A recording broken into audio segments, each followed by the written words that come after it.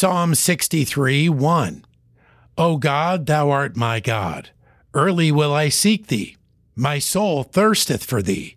My flesh longeth for thee, in a dry and thirsty land where no water is.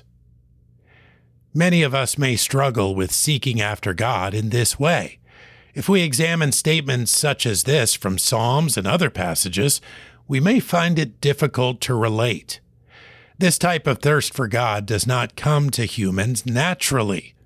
We must come to grips with the inadequacy of our own character and realize we need God before we can reach this level of longing.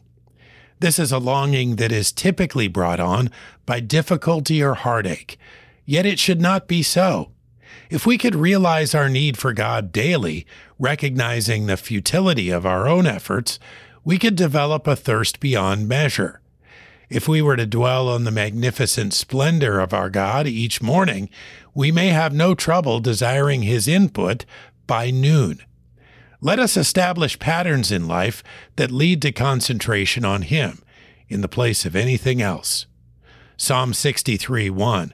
O God, thou art my God. Early will I seek thee. My soul thirsteth for thee. My flesh longeth for thee in a dry and thirsty land where no water is.